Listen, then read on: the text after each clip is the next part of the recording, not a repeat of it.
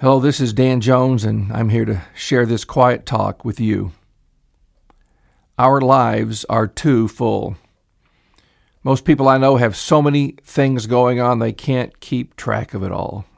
Everybody wants a good life, but when you've got more on your plate than you can say grace over, there's no way you can have real quality of life. Before you can really focus your mind on one subject, something else intrudes on your consciousness and you're distracted. So everything is done halfway. I won't even mention all the time we waste scrolling through vacuous posts on Facebook. What could we do with all that time? You only get one life. How are you spending it? Some of us have already spent most of ours, but wherever you are in this race, you can decide at this moment to realign your priorities to simplify things. Simplicity is something I long for, but don't always attain. I hate things that are unnecessarily complicated. Paul said in 2 Corinthians 11, I fear, lest somehow as the serpent deceived Eve by his craftiness, so your minds may be corrupted from the simplicity that is in Christ. Paul the Apostle was a busy man. He traveled all over the Mediterranean world preaching the gospel and planting churches. He was not an idle dreamer, but his life was guided by a laser focus. He was most certainly not like the guy who got on his horse and rode off in all directions. What was his secret? I think Paul summed up what his life and work was all about in one short verse. Now, before I share it, let me say that if you've been in church all your life and sat and listened to thousands of sermons from characters like me, this verse might just bounce off your consciousness. You've heard it before, and you're perhaps prone to say, yeah, I know that one. But stick with me, and let's flesh it out. Here it is. For me, to live is Christ, and to die is gain. To live is Christ. I think it's common knowledge that those people who have had great achievement in their lives have been single-minded people. Years ago, I tried to leave the ministry. Actually, I tried to leave the ministry about 3 times, I think, but for a while I tried to be a salesman. That is laughable, but at the time I was serious. A friend of mine shared some books with me about success. I remember a book that many of you have probably heard of that was called Think and Grow Rich. Now, I didn't actually read it. That's probably why I never got rich, but I'm pretty sure the idea is that all you think about is your financial goals and how to reach them. You don't watch a lot of TV. You don't go to ball games. Your life revolves around making a lot of money. And I'm sure a lot of people have gotten rich using these kinds of techniques. To achieve anything significant, you have to be single-minded. But I guess one of the reasons I couldn't maintain that laser focus on being a successful salesman, in addition to the fact that I didn't read the book, was that I had read another book earlier in life, and much of the content of that book had stuck in my mind. Here's one of the sayings from that book that probably didn't contribute to my financial success. For what will it profit a man if he gains the whole world and loses his own soul? I've seen too many people make lots of money and yet lose the most important things in life. I heard a preacher say one time that he had sat by the bedside of a lot of dying people. None of them ever said to him, I wish I'd spent more time in the office. Getting back to Paul, early in his life, he was moving up. Now, he wasn't selling cars or real estate or life insurance. His was a religious career.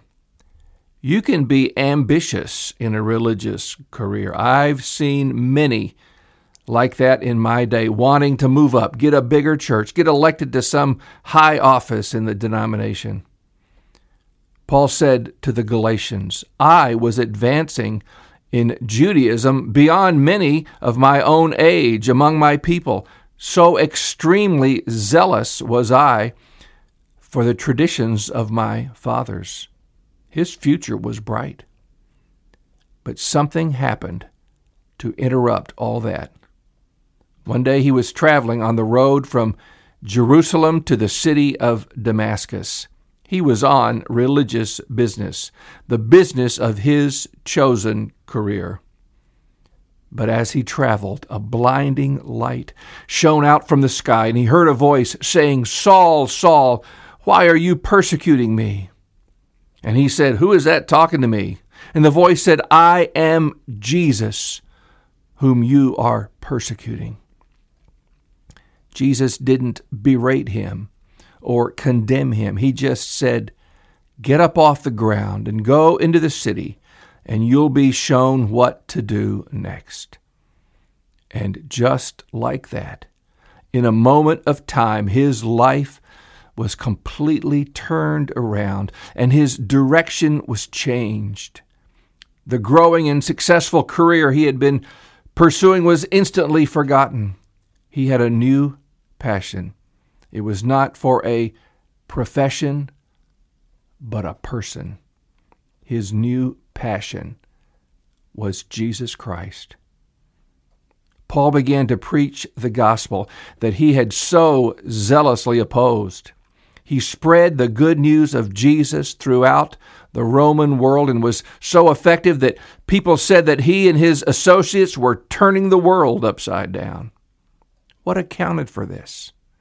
Did Paul read some motivational book that helped him to really understand how to move people to come over to his way of thinking? Did he go to some seminar where a popular guru showed him how to get his mind right? No. As Paul himself loved to tell, the change in his life came because one day he met Jesus. The difference in his life was not because he learned certain concepts that he hadn't known before. The difference was a person, the only person that matters in this world, the person of Christ. I have sat in 1,000 meetings in my life where church people tried to figure out the secret of making the church grow, of getting more bodies in the pews. You can go to seminars and bring home thick notebooks full of information, and then you can work night and day to try and implement all these principles in your congregation. But until you get a passion for Jesus Christ, you're wasting your time.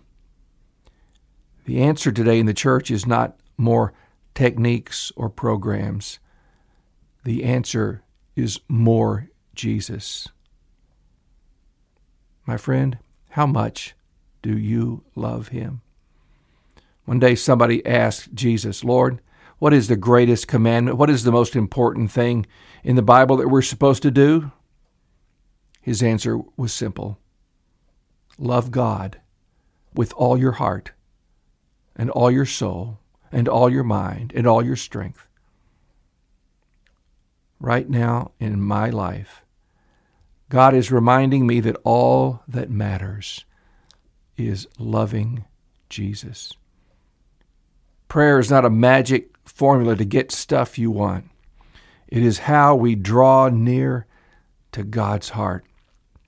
It's that place where we forget all the cares of this world and lose ourselves in the ocean of His beauty and love.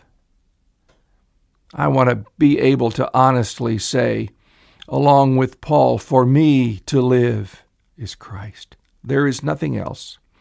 I want to spend my life gazing on His beauty, resting in His arms, feeling the beat of His great heart. Jesus is the sweet rose of Sharon. He's the lily of the valley, the bright morning star. He's the fairest of 10,000. Like Mary of Bethany, I long to sit at His feet, and hear his gracious words. I want my heart to burn within me as I listen, like those two disciples on the road to Emmaus.